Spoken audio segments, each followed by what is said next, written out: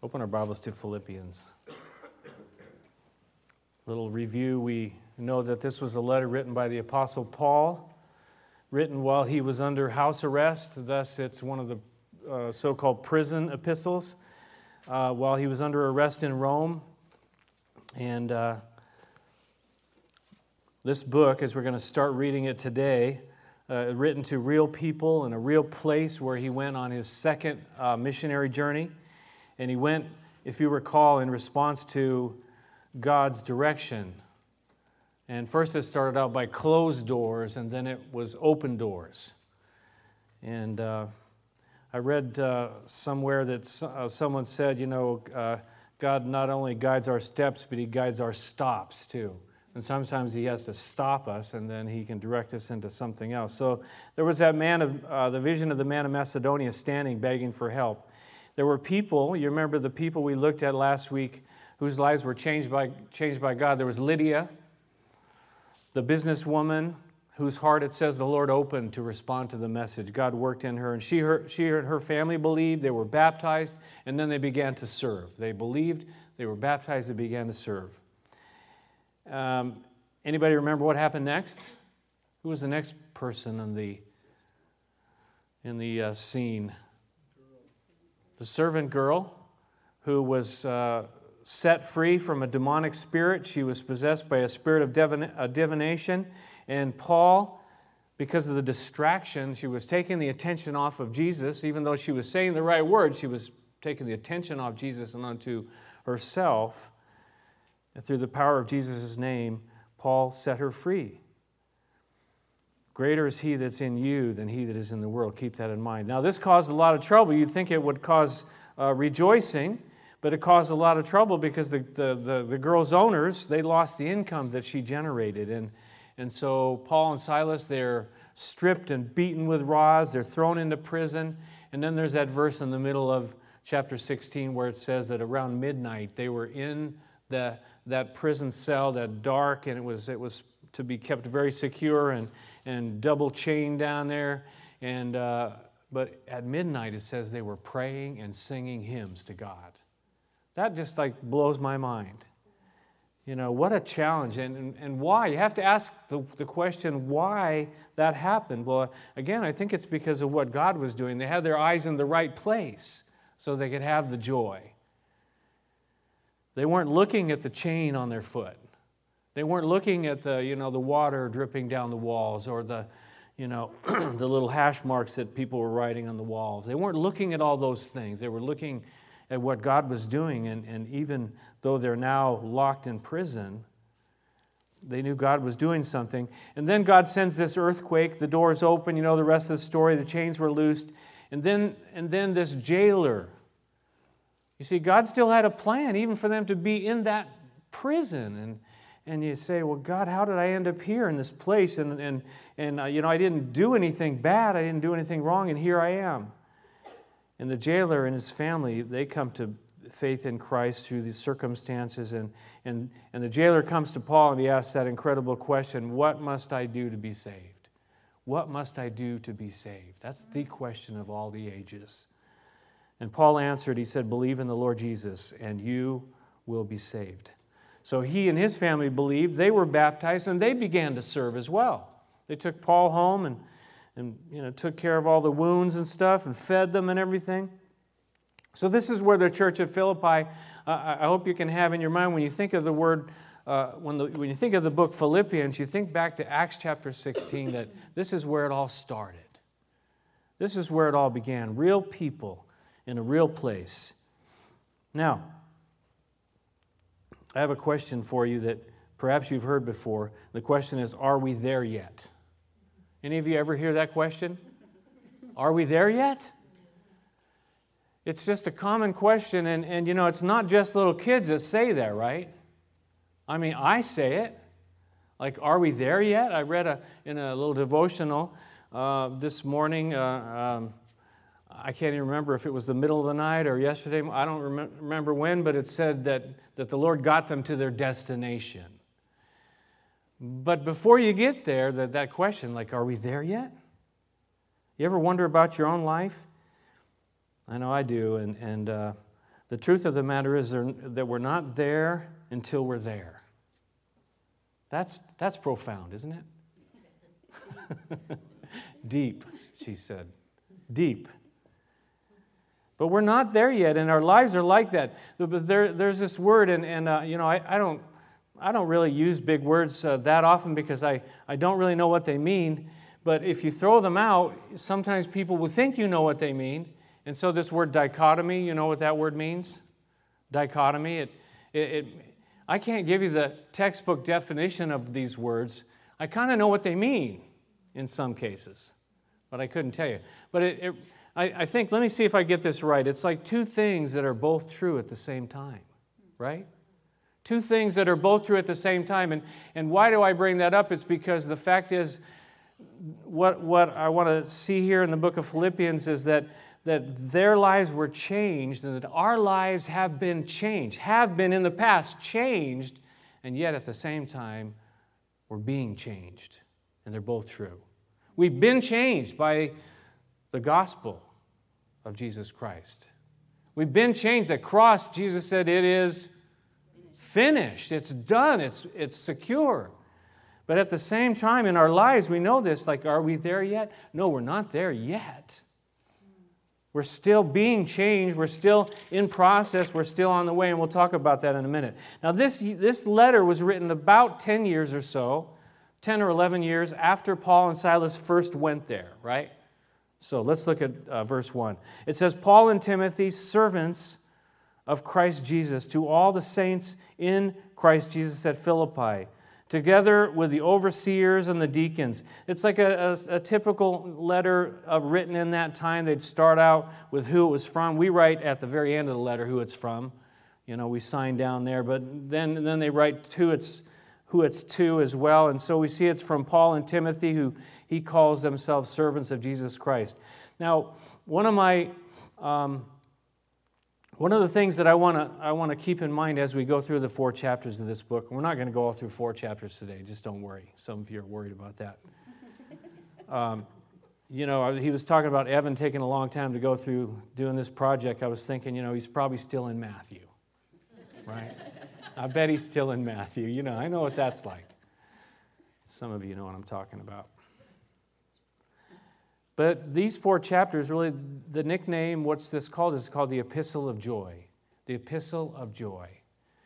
And really, the word joy, if you break it down, I'm sure many of you heard this before, and I think there's a lot of truth in this, that Jesus comes first, then others, and then yourself third.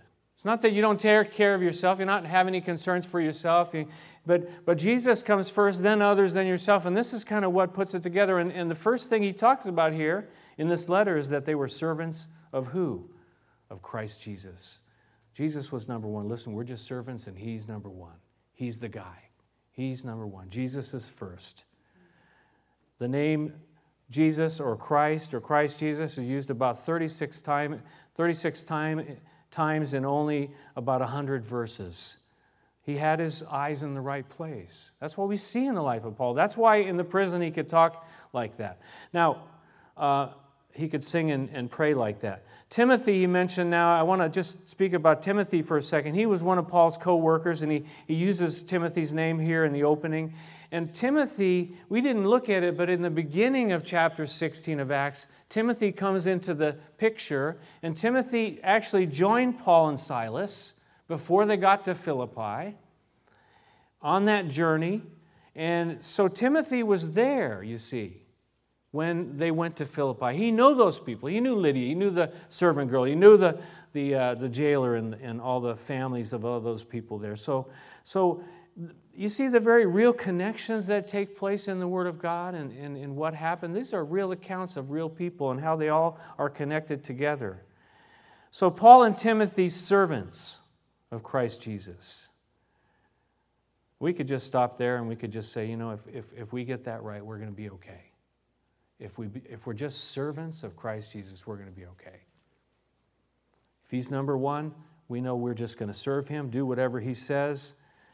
We looked weeks back, in the Old Testament about how, a servant, if he was to be set free, but he wanted to stay with his master, what he would do, he would go to the doorpost and he would take an awl, and they would take an awl and put it through his ear lobe into the doorpost, because he said, you know what, I want to stay with you because I love you and I want to follow you and I want to do whatever you said.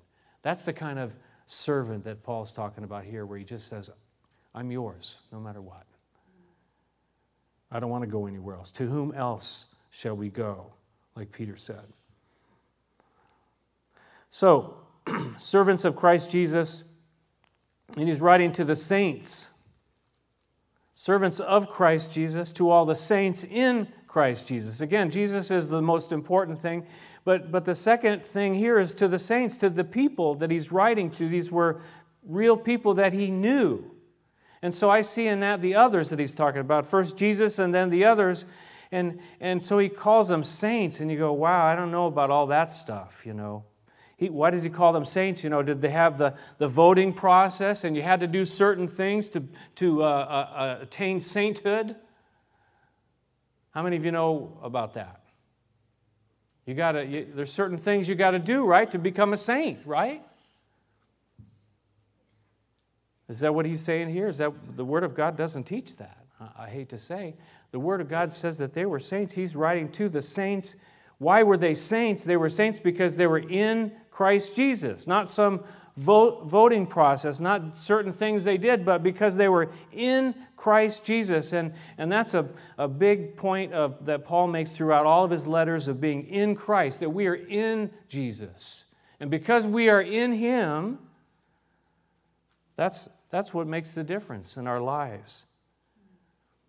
You say, well, does that mean that if what you're saying is that I'm a saint, if I'm a Christian, if I am in Christ, then I am a saint? I know that for us that's hard to that gets back to what I started saying about we're changed, but we're also being changed, right? We are saints. We're made saints, and the word saint means to be set apart. It doesn't have the picture that you and I have a picture of when we can see a little picture of Saint so-and-so or a medallion or whatever it might be, Saint so-and-so or whatever. No, it's those that have been set apart in Jesus Christ, changed by the Spirit of God.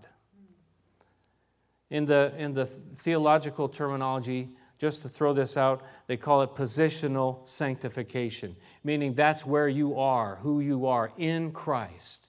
That you're in that place, you've been changed.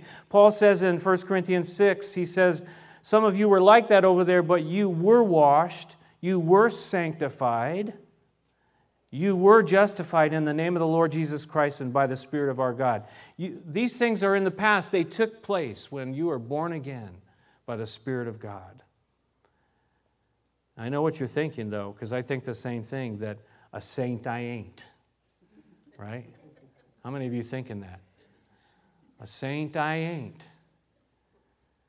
But if you're in Jesus Christ, you are a saint. You've been set apart. You've been set apart because that's who you are. The enemy comes along and says, well, no, you're nothing. But God comes along and says, I see you because you're in Jesus Christ and you're one of my chosen saints, set apart. Now, are we there yet? In one sense, we are. Because that's not going to change, you see. That's not based upon whether you ever sin or don't sin, you see. It's never based upon that. It will never be based upon that. It was never based upon that in the past. It's always based upon what Jesus said. It is finished upon the cross there. That's what it's based upon. It's not based upon whether you sinned today, whether you did this or did that or the other thing. Now, does that matter? Well, of course it matters, because we should live like who we are, right? We should, our actions should live up to what God has made us to be. But are we there yet? Well, not quite. We'll come back to that in a minute. He's writing here to the saints in Christ Jesus, together with the overseers and the deacons, and these overseers and deacons were the leaders in the church. So he mentions the saints first, all the people, and then you have the leaders The overseers were those that would, oversee. That's pretty easy to figure out, right? Used interchangeably with the term elder, and they would watch out over the flock of God. They were called to keep an eye out. They were called to teach and preach. They were called to shepherd, to watch out and guard the flock and the teaching from error. The overseer had this role. And God raises up people to do that, to be these men who would be overseers. The second one he uses there is deacons, and deacons really would take the practical needs of the church. And are one better than the other? Of course not. They're all just part of the body of Christ and take care of the practical needs that the others could give their full attention, as we see in Acts 6, to the Word of God and to prayer. And they're both very important, Maybe you think, well, I can't preach and teach, but maybe you can do something practical. Or maybe you can't do anything practical. You don't even know how to lift a paintbrush, but God has given you a gift in the Word of God and prayer. You got to find what God's called you to do and then just do what He's called you to do. Verse 2, he says, grace and peace to you from God our Father and the Lord Jesus Christ. One of his standard greetings, he starts with grace and he goes to peace. And it's been pointed out by many that grace comes first and then peace second, in this unmerited favor of God's grace, and then because we receive His grace, then we can have peace. Peace with God, the peace of God. Verse 3, he says, I thank my God every time I remember you. In all my prayers for all of you, I always pray with joy because of your partnership in the gospel from the first day until now, being confident of this, that He who began a good work in you will carry it on to completion until the day of Christ Jesus. You know, I was thinking about that verse 3. It says, I thank my God every time I remember you. You know, can we say that? Or is that said about us? Every time someone remembers you, they say, oh, thank God for that brother, that sister. And you're thinking, saint I ain't. I already told you that. You already know. Or maybe we're not there yet, but again, I think Paul kind of looked at things a little bit differently. He didn't think those people were perfect back there, but he says, why could I thank my God? Why could I pray for them all with joy? Because they had partnership in the gospel, because they were part of the family. You know, some of our family members, you know what? Maybe we don't like them so much, but we love them. And they're family. The partnership in the gospel. One man said this, it's a lovely thing when remembrance and gratitude are bound up together. It's nice when it's that way, but it's not always that way, is it? But Paul had that with the Philippians, and he prayed, and here's the first use of this word joy in this letter, this epistle of joy, and look what it's connected to. Verse 4, in all my prayers for all of you, I always pray for joy, or pray with joy. So what's it connected to? Me being happy? No, it was him praying for others. Of course, he knew who he was praying to, Jesus first. He's praying to Jesus, of course, but he's praying for other people. And it's not out of duty. It's not because he had to, but he thought about those people. He loved those people. He had connection. He had fellowship with them. And he prayed for them. And I think, you know, even the people we don't like, there's something about it. And I was challenged by this, and I read someone talking about this, you know, that when we begin to pray for people, and I've discovered this in the past too, that when you have a problem with someone, you begin to pray for them and begin to pray God's blessings upon them. Well, things happen. Things happen with them, but also things happen where? Right in here. And you know, there's a lot of people that don't bring us a lot of joy out there, but Paul began to pray for those people, and he did love those people. But David Guzik, the pastor, and he's now in Santa Barbara, California, he said this, one might simply say that when Paul prayed for the Philippians, he became happy. It is remarkable to see that Paul's first reference to his own feelings or frame of mind in this letter is that of joy. Though he wrote from prison, and a possible soon execution. His first feelings that he wrote about were, things are really bad for me. And he does say that in different places. But his first things that come out here are joy because he's praying for these people, though he knew his days were definitely uncertain. Could you and I pray like that for other people? I think we can. I think we can. Just ask yourself, well, is there somebody, I'm consumed with myself right now. And I was thinking, when you put the word joy backwards, what do you have? I don't know. You have Yoj. And if you leave Jesus out, you have Yo. And that's pretty dumb, right?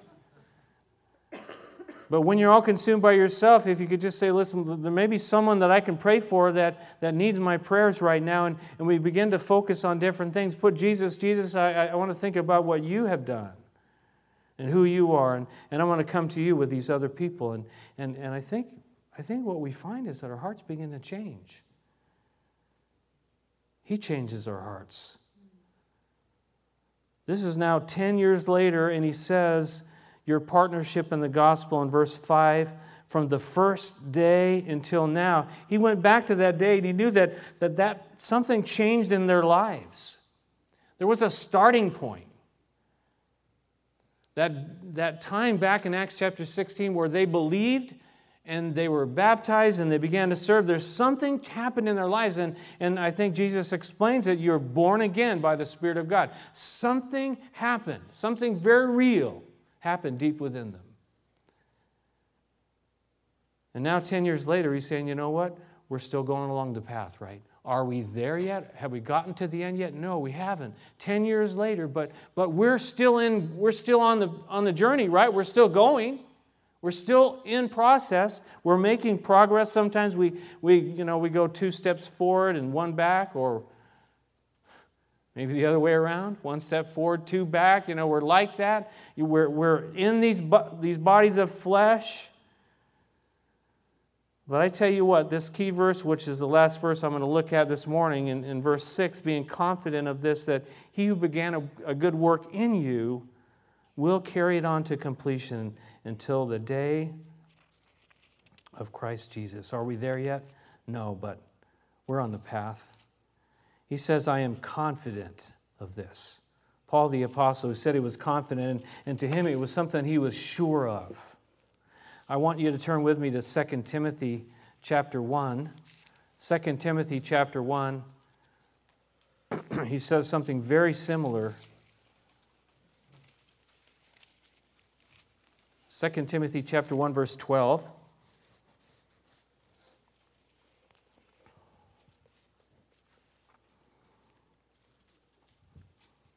A couple verses before that our Savior Jesus Christ, who has destroyed death, brought life and immortality to light through the gospel. And of this gospel I was appointed a herald and an apostle and a teacher. In verse 12, he says, that is why I'm suffering as I am, yet I am not ashamed, because I know whom I have believed and am convinced that he is able to guard what I have entrusted to him for that day. I am convinced he is able to guard what I have entrusted to him for that day. He's able to do it, you see.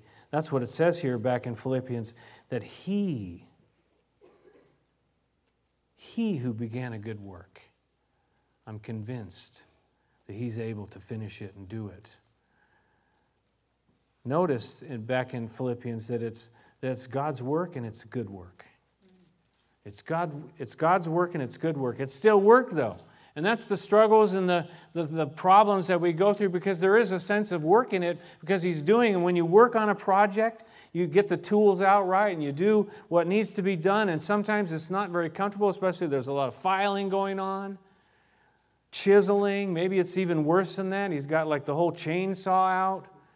I can still remember seeing the dust in here when guys were running around with those what kind of saws were those? Sawzalls, yeah, and they were like busting this place all apart, and it's, I'm going like, whoa. And sometimes it feels like that in our own lives, that God's, what is going on? But God's doing a work, and it's a good work. And God sees the finished project, you see. God sees what's going to happen. He knows what He's doing. It's a good work. He's working in you. And I like this because He says He's working in us, and it's an inside job. And like the song we just sang, He works from the inside out. He doesn't get us all together. You're going to dress just right. You're going to act just right. You're going to do all that. And then after that, we'll start working on your heart. He says, no, forget about all that. First, I'm going to work on the inside. He's at work in us. And He's at work in you. If you're one of His. Are we there yet? No, but He's working on it. He's working on you. He's working on me. Look at chapter 2, verse 13 of Philippians.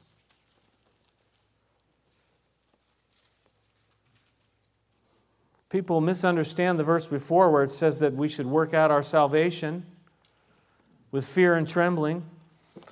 Continue to work out your salvation with fear and trembling. So, that means I got to work out, I got to earn my salvation. It's all based on works. Well, it's not. Because look what it says in verse 13. For it is God who works in you to will and to act according to His good purpose. All that's happening is the salvation that God has within us is starting to work itself out in our lives. It's starting to catch up again, like we said earlier, about the outside catching up to what's happening already on the inside. But it's God, notice there in that verse, it's God who works in you to will. What does that mean? To will, what you want, and to act, what you do. God's working in you about the things that even like what we want in life, what we desire, and then what we do in life because of the decisions and choices we make. According to His good purpose, according to His pleasure. So, He's begun a good work in you. We're not there yet. He's starting the work. He started the work, and for them it was a point in time. That first day until now, there was something that already took place. They're changed by the Spirit of God by being in Christ Jesus, but now they're being changed by the Spirit of God as well. When is it going to be finished? What does it say there back in Philippians 1:6? When is it going to be done? Can it just be done and then, I can live peacefully for, a period of time and just kind of coast and cruise for a while? Because, I really don't like all this change and all this stuff that has to, happen inside of me. I've been a Christian 35 years and I should know that by now. I should, have gotten that part together, I think, by now. And kind of going through this trial and turmoil and trust and faith and how do you get through, but no, God's not finished yet. He's not finished with me. Maybe He's finished with you, and I'd like to talk to you about that. Because here it says it's not going to be finished. He'll carry it on to completion, in the day of Christ Jesus, the day either He returns or the day He takes us home to be with Him. Until then, it's not finished. But the nice thing about it is that God finishes. When He starts something, He will always finish it. Not like you and me. How many of you have unfinished projects at home right now? And you walk around and you just put blinders on. I can't look anymore. I can't see. No. Because there's so many, they're adding up. I got to finish that. But God says, His eyes are wide open. He says, I'm doing a work in you, and it's going to be finished. It's going to be finished, but not yet. The truth of the matter is that only what He does will last anyways. Only the things that He does will last. If you and I do it, might last a little while. The last point I want to make about this passage is the question, what is the good work? What is that good work that He's going to bring to completion? And primarily, there's a lot of stuff that He's doing in us, obviously. It's complicated, they say. It's complex. But there's one primary thing that He's doing in us. Anybody know what that is? Anybody want to guess? Exactly. Good job. No donuts this week, sorry. The good work he's doing is to make us more like Jesus. To make us more like Jesus. Primary, number one job that he's doing in us. Make us more like Jesus. Turn back to 2 Corinthians chapter 3. I'll prove it. 2 Corinthians chapter 3, verse 18.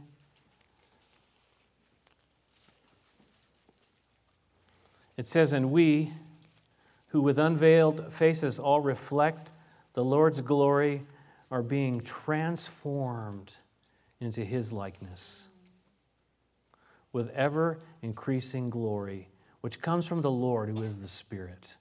We're being transformed into his likeness with ever-increasing glory. Some versions say from glory to glory, step by step, to be made more like Jesus Christ. The Apostle John says that, actually let's turn there because I want you to see that dichotomy is there as well. In 1 John chapter 3, now it's just before the Revelation, James, Peter, John, Jude, and then Revelation. So 1 John, just before Jude and Revelation. 1 John chapter 3, starting in verse 1. You're going to see it here. "How great is the love the Father has lavished on us that we should be called children of God." We're not becoming children of God, we are. And that is what we are. The reason the world does not know us is that it did not know him. Dear friends, now we are children of God, and what we will be has not yet been made known. But we know that when he appears, we shall be like him, for we shall see him as he is. Everyone who has this hope in him purifies himself just as he is pure. You see that? Do you see the both things there? We are right now the children of God, but we still got to get to that point when he appears or when we go to be with him, we're going to be like him. Why? Because this is what God's doing in us to make us like him. And then everyone who has this hope in him purifies himself. There's things we need to do, obviously. So, we're changed.